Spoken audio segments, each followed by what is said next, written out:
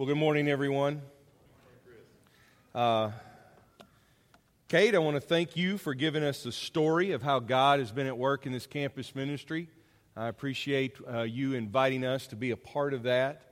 Dylan, I appreciate your invitation as well and your words that helped us experience together the Lord's Supper. You're absolutely right that all five senses are engaged. And it's the same way that God gives us that immersive experience in baptism. I mean that literally and figuratively. Everything. You experience it all. And someone's going to ask me later, wait a second, how is taste involved in baptism? Is that just if you swallow water and, No, it's because you taste that last breath before you go under and then your first breath when you come up. And it reminds you that God and His Spirit is the breath. That's the breath of life. It's all there. But what about preaching? How does preaching fit into that? This is just the knowledge part, right? This is just the hearing part, right? The speaking part. Preaching is aimed at our imagination. And I think that's what we miss too often. That it's not just information, but it's imagination. Because information can tell you something. Information can give you a fact, and that fact may be meaningful to you, or it may be meaningless to you. But when the Spirit of God, when the Word of God appeals to our imagination, reality changes. My reality changes. Your reality changes. This is why Jesus, one of His preferred ways of speaking was in parables, because parables fire the imagination. And in Luke chapter 16, He's given us two parables. And these parables are meant to engage our imagination because He is calling us to see the world differently and to see it from heaven's perspective because we live in the end time. If you listen to a lot of religious information or maybe even some non-religious stuff, you're going to hear a lot about the end times and the end times are coming and the end times are near. Church, the end times are here. It's here. We live in the last age. The next thing that happens on God's schedule is the return of Christ. Everything else has been fulfilled. I can't tell you if that's going to be 10 minutes from now or if that's going to be 10,000 years from now. Good news is, that's not in my job description. And that's not in your job description either. What's in our job description is to be faithful and obedient and to be waiting and to live in this meanwhile with that kind of Spirit-fueled imagination that helps us to see things as they really are. There's two parables in Luke 16. They both start with the phrase, "There was a rich man." And at the end of the first one that we looked at last week, Jesus talks about a dishonest scoundrel who's creative enough, who has the imagination to mismanage his master's funds so that he can secure the future. And Jesus says what we ought to be doing as the children of light is using the things of this world, the money, the cash, the capital, the mammon of this world. And if you didn't hear it, I'm surprised that that's a new word for a lot of people.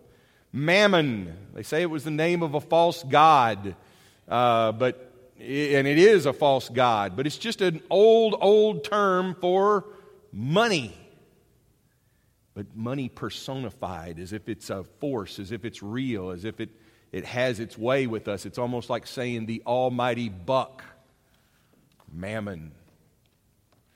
The Pharisees, however, dearly loved their mammon, their money. They heard all that Jesus said, and they wrote Him off. They scoffed. Which meant they heard this about a dishonest manager and being creative, and they probably just wrote it off gently and kindly to say, well, that's just ridiculous. That parable doesn't apply. So Jesus said to them, "You like to appear righteous in public, but God knows your hearts, and what the world honors is detestable in the sight of God." And this is where Jesus picks up the next parable. And it's aimed at the Pharisees, but everyone gets to listen in and hear what the meaning of it is.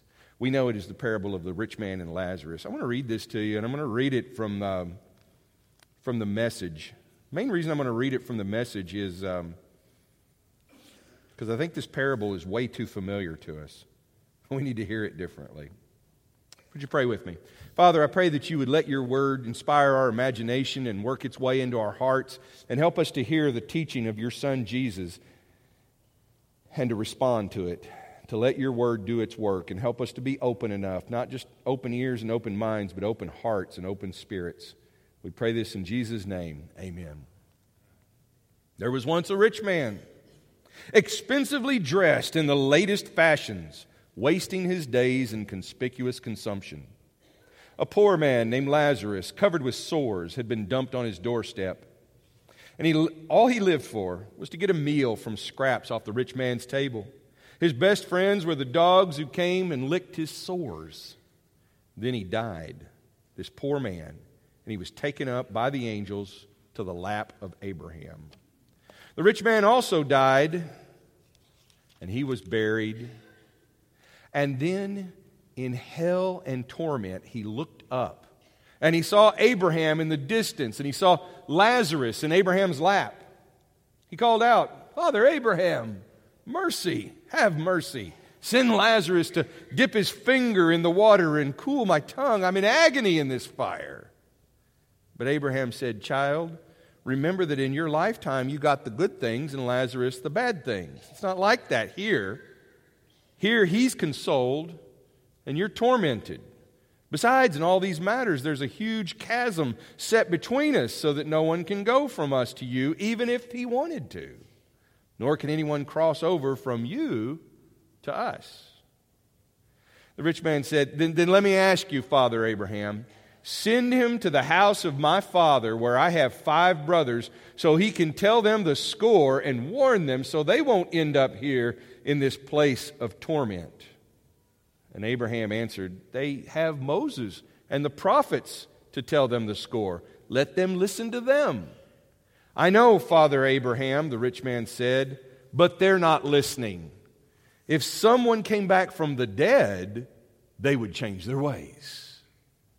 Abraham replied, "If they won't listen to Moses and the prophets, they're not going to be convinced by someone who rises from the dead." And that's the parable. And I hope it inspires your imagination, because you're going to have your imagination guide you through this, because there's a lot more going on here than what it's like 5 minutes after you die. This parable is not just an imagination of what comes in the afterlife. It's a parable, it's a scene that causes us to ask, what are we doing here? And how do we see the world around us? Because in setting up that little scene where you have the rich man in his house, and you have poor old Lazarus out here with his sores, and the dogs are licking on them. Yes, that's disgusting. That's how sad he is. He has nothing to eat. He's outcast. He is, he's diseased. He's contagious. He's a problem. We have to be careful about people like Lazarus. Now, this may not seem like the world that you and I live in, and we can't even relate to this. It's like, oh my goodness, get Lazarus to the hospital. Let's get him to the shelter. Let's do something. Let's get him into one of our benevolence programs. And yes, the rich man, evil old rich man, living in his tower, living in his house. He's corporate America. He's all bad. We think we've got it figured out. But for the Pharisees who love their money, they saw it differently. And I don't want us to get a cartoon version of the Pharisees who are sort of rich, and that the Pharisees are a bunch of there's stereotypes of rich people, like the Monopoly man, with his little top hat and a monocle. I never understood why he had a monocle. He's got enough money to afford full glasses, but he only has half of one, so I don't really know what that's about. You got Mr. and Mrs. Howell on Gilligan's Island, that's a stereotype of rich people. Donald Trump is a stereotype of rich people. Well, I don't know about that. I think he's real, actually. But there's... watch out, he's getting into politics. The point is, we can always make it about that other person that we don't know, that we don't understand, something out there, and we don't bring it home. You and I can say, well, we're rich compared to the rest of the world. Yes, but it's not about the riches. It's about the favor. It's not about the wealth. And by the way, if you leave here today and all you leave here with is, I feel guilty that I got a paycheck. No, that's not the message of this parable either. I feel guilty that I have 2 cars and I have more room. No, don't. Your guilt does no one any good. Unless it causes you to make a change because you need to. Not just because you need an emotional experience.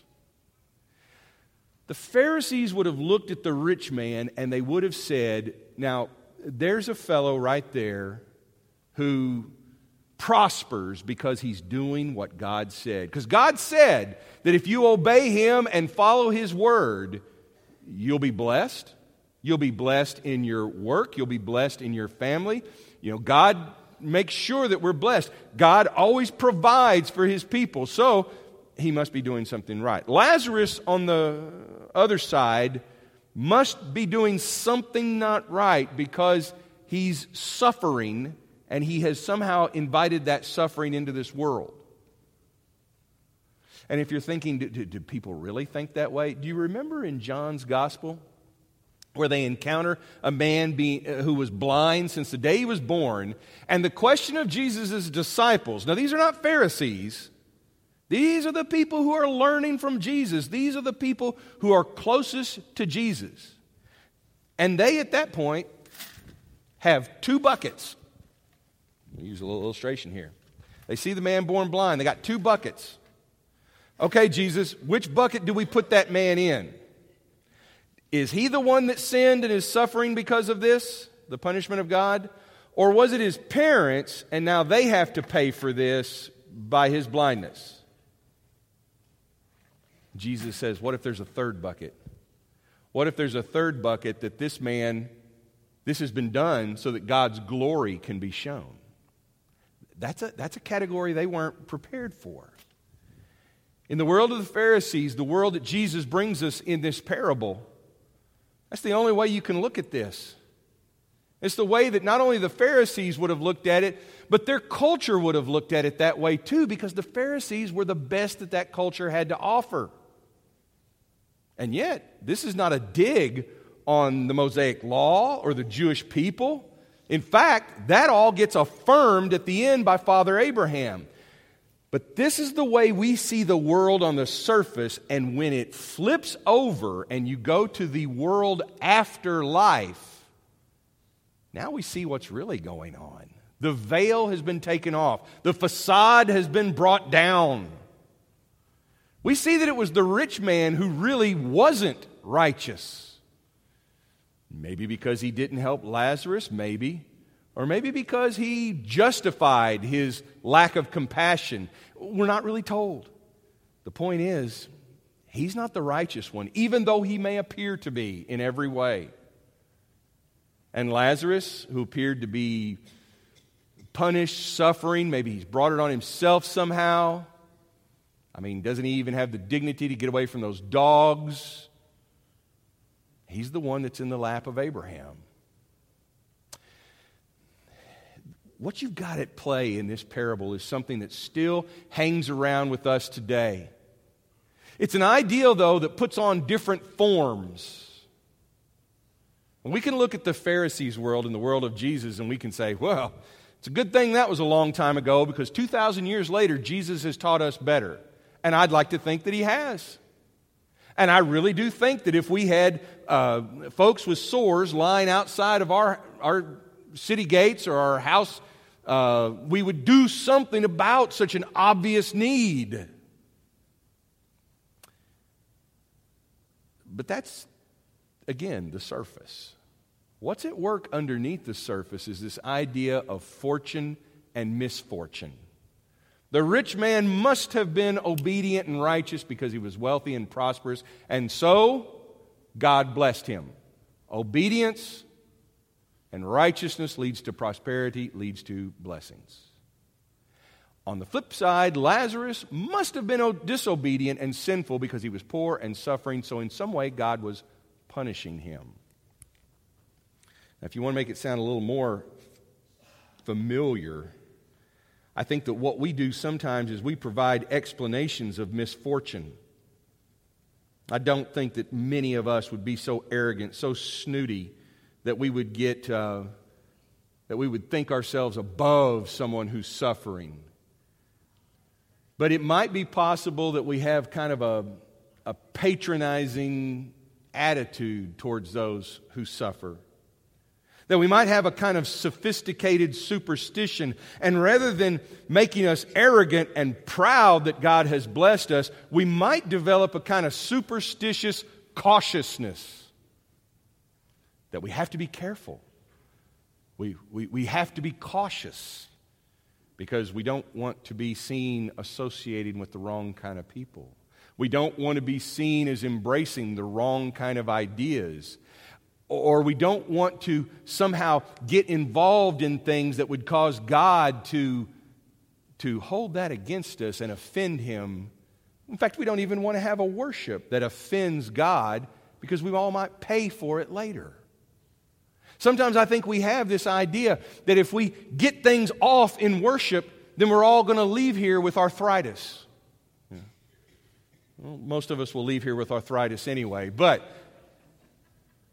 when you operate in that system that God is not intimately involved in your life, that worship becomes this game that appeases God, then we ignore what the cross is all about. The wrath and the penalty of sin has already been appeased by the one who loves us most, by the Savior who gives Himself for us.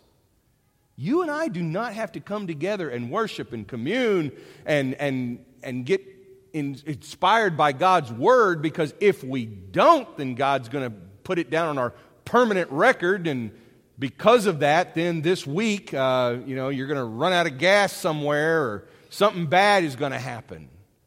That sort of cautiousness that we live with is really just a sophisticated form of superstition. Some of you may have grown up with that kind of superstition. I know I did. My grandmother always warned us that when we were behaving like 9-year-old kids do, she would tell us not to be mean to animals, and she'd say, "Don't do that. If you kill a frog, your cow will give bloody milk." I don't know where she got this stuff. I said, well, we were just like, "Grandma, that's ridiculous on two levels. One, because what's the connection between the frog and the cow? And number two, we don't even have milk cow. So what are you talking about?" But those sort of that sort of feeling of misfortune, let me show you how it probably shows up. It probably shows up more often in our sophisticated world when bad things happen and we say to ourselves or we say to our friends and to one another, "What do you think God's trying to teach you through this? What do you think God's trying to teach you? You lost your job, you get diagnosed with cancer, some tragedy happens. What do you think God's trying to teach you?" Why does God have to teach by dealing out horrible consequences? If I read this parable, Jesus has told me that Moses and the prophets have done all the teaching that needs to be done. And Jesus comes in and caps it off and makes it all perfectly understandable. What more needs to be taught? Sometimes I think we assume too quickly that when something bad happens, that's the punishment of God. And when something good happens to us, why, that's instantly the blessing of God. Now, it's good to be thankful for the good things that happen to us. But to see that as God being this sky fairy that hands out good things and bad things, good marks and bad marks, that's not God. That's our idea of keeping score with one another. And it's just, and the thing is, it might be really nice to think about fortune and misfortune. I could preach sermons that say if you do a lot of sinful things, you're going to pay for it. That if you're promiscuous, you're going to get diseases. If you're engaged in substance abuse, then you're going to get into accidents. It's going to wreck your health. I could give you all these reasons that it's going to be bad. And all I'm doing is I'm not preaching God and I'm not preaching the gospel. I'm preaching misfortune. And all of this is very convenient. And it would be really nice to set up a world where if you're obedient, then good things happen to you. If you're disobedient, then bad things happen to you. And we could sort everybody out and we could say, well, that's what happens when parents are too permissive. Then kids end up that way. We could say that's what happens when people aren't careful with sexual purity. Those kind of things happen to them. We could say that's what happens when someone bakes his mind on drugs. He ends up like that. We could say that's what happens when parents don't behave like parents or kids go crazy and wild. They ought to spank them a little more often and everything would be fine. And material blessings, that's just thank you, God. Thank you, God. It would be really convenient to have this whole philosophy operating in our world. The problem with it is false. Dead false. Material blessings do not always mean God is for us. Give thanks for what you've got, no matter what you've got. If your arms and legs can move today, if you can breathe breath today, if you have a meal, if you have a sandwich today, give thanks to God. At the same time, even the poor who have something to be thankful for could focus on what they don't have. Even the rich who have more than they need could focus on what they don't have. And there are people who are well blessed financially and materially, and it doesn't mean that God is for them. Because neither is it true that those who are suffering or going through illness or going through hard times, it doesn't mean that God is against them. If we are going to equate prosperity with God being on our side, then we must also equate suffering with God being against someone. And you can't always do that. Jesus is teaching us in this parable that when you go that place, when you do that, when you conclude that, you're going too far. In that verse that started this parable, Jesus said, God sees beyond what this world considers monumental. What society sees and calls monumental, God sees through and calls monstrous. The gospel that we preach says that the Son of God, who was righteous, who prayed, "Let this cup pass from me," endured a cross that He did not deserve. We could say that's the punishment of God, but it's not the punishment of God meant for Jesus. It's not the punishment due to sin for Him. It is an injustice. And it's through that injustice, through that cross, that God is going to work justice. But why does, and you ask yourself, why does God choose to do it through a cross? Why does He choose to do it this way? Because there's a message there for anyone who has ever gone through suffering that you are not alone. That Christ knows what it's like to be rejected. Christ has experienced that. You remember the Mark Twain quote that Dylan told us? There's something about holding a cat by the tail that you can't tell people about. You've got to experience it. You can be assured that Jesus understands whatever suffering you're going through. Because He's been there as well. And He remains there with us. And at the same time, He invites us to riches that we can't even imagine in this world. That banquet, that gathering. This is just rehearsal, folks. As good as this is, as good as this can be. And sometimes it's kind of interesting that we're always wanting to be at our best. We got to amp it up. We got to improve it. We got to get everybody a little more enthusiasm. We got to get everybody here on a Sunday morning. Fine, we can do all that. Guess what? It's still going to be better in the kingdom to come. So this is all just rehearsal. We can't achieve it on our own. There's that moment at the end where the rich man wants Lazarus to go back and send a message to his kinfolk. And Abraham says, if they won't listen to Moses and the prophets, they're not going to be convinced by someone who rises from the dead. It's all there. All the message about the righteousness of God. Do you understand that in the New Testament and even in the teaching of Jesus, we don't have any teaching that is radically different than the Old Testament?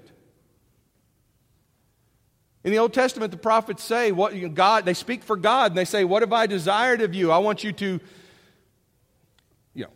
love mercy, do good, desire justice. That's the message. That's essentially the same. It's what Jesus calls for in the Sermon on the Mount. What we have is a radically different power and a radically different source of grace than what was available. But the desire of God and the imagination of God is the same. There's not a discontinuity there. In fact, here's where this puts even more emphasis on us. The rich man said, if somebody came back from the dead, then maybe my brothers would listen to Moses and the prophets, because he told Abraham, they're not listening to them. We have someone who has returned from the dead, that all of the words that he preached, all the words that he spoke, all of the words that he gave to us about redemption and repentance and renewal. If you want to know what is his credibility, he was dead and now he's alive. He was dead. He was humbled and shamed on a cross. Now he's exalted at the right hand of God in heaven. And he will return. So what sermon am I going to preach that's going to cause anybody to listen if they won't listen to him? There's one moment in the Gospels where Peter, James, and John, they should have known better than anybody else. They go up on the mountaintop and they have a little devotional with Jesus. And during that devotional, Jesus is communing with his heavenly Father, and they get to see the veil is taken down, the facade is ripped away, and they get to see his heavenly glory. And they're amazed by this, and so Peter says, it's a good thing that we were here today. And here's what we're going to do. We're going to build 3 little temples here. We're going to build 3 little church buildings, and we're going to put one up, one for Jesus, one for Elijah, one for Moses. So that way everybody will be sure to know that we've got law, we've got prophets, we got the Messiah, Son of God. I mean, we can do something with this, is what Peter's message is. And God has to interrupt Peter and say, this is my son. Listen to him. I want to encourage you this week. As you get too far ahead of yourself, you start thinking that you can figure this all out. You know what the church needs. You know what plans we need to do. Here's what we need to tweak this. Here's what we need to do to change this. I do this. And what I'm going to do, and I ask you to do this with me, is we're going to stop. We're going to listen to Jesus. Listen to him. By the same token, as you start to think that, the problem with these people is they need to change this. The problem with this group is they need to change that. And I think if those people would show up at church more, and if that people would just start doing this differently, and they need to do this, I want you to just stop listening to yourself and listen to Jesus. And when you start condemning yourself and you start getting cautious and the voice of the accuser of Satan is battering you with shame, and you're saying, I really need to do better. God's trying to teach me something. Oh, God will never receive me. I want you to stop. You know the rest? And listen to Jesus. God is saying, this is my son. Listen to him. We're going to sing a song now. If you need any encouragement whatsoever, I want you to use this moment as a chance to pray with somebody, but don't just listen to the people who are praying. Don't think that you've got to say anything special to me or to anybody else, to one of these shepherds. They'll be down here. They'll be back there in room 100. I want you to use this as a moment to listen to Jesus. May we listen to him and see the world as he sees it.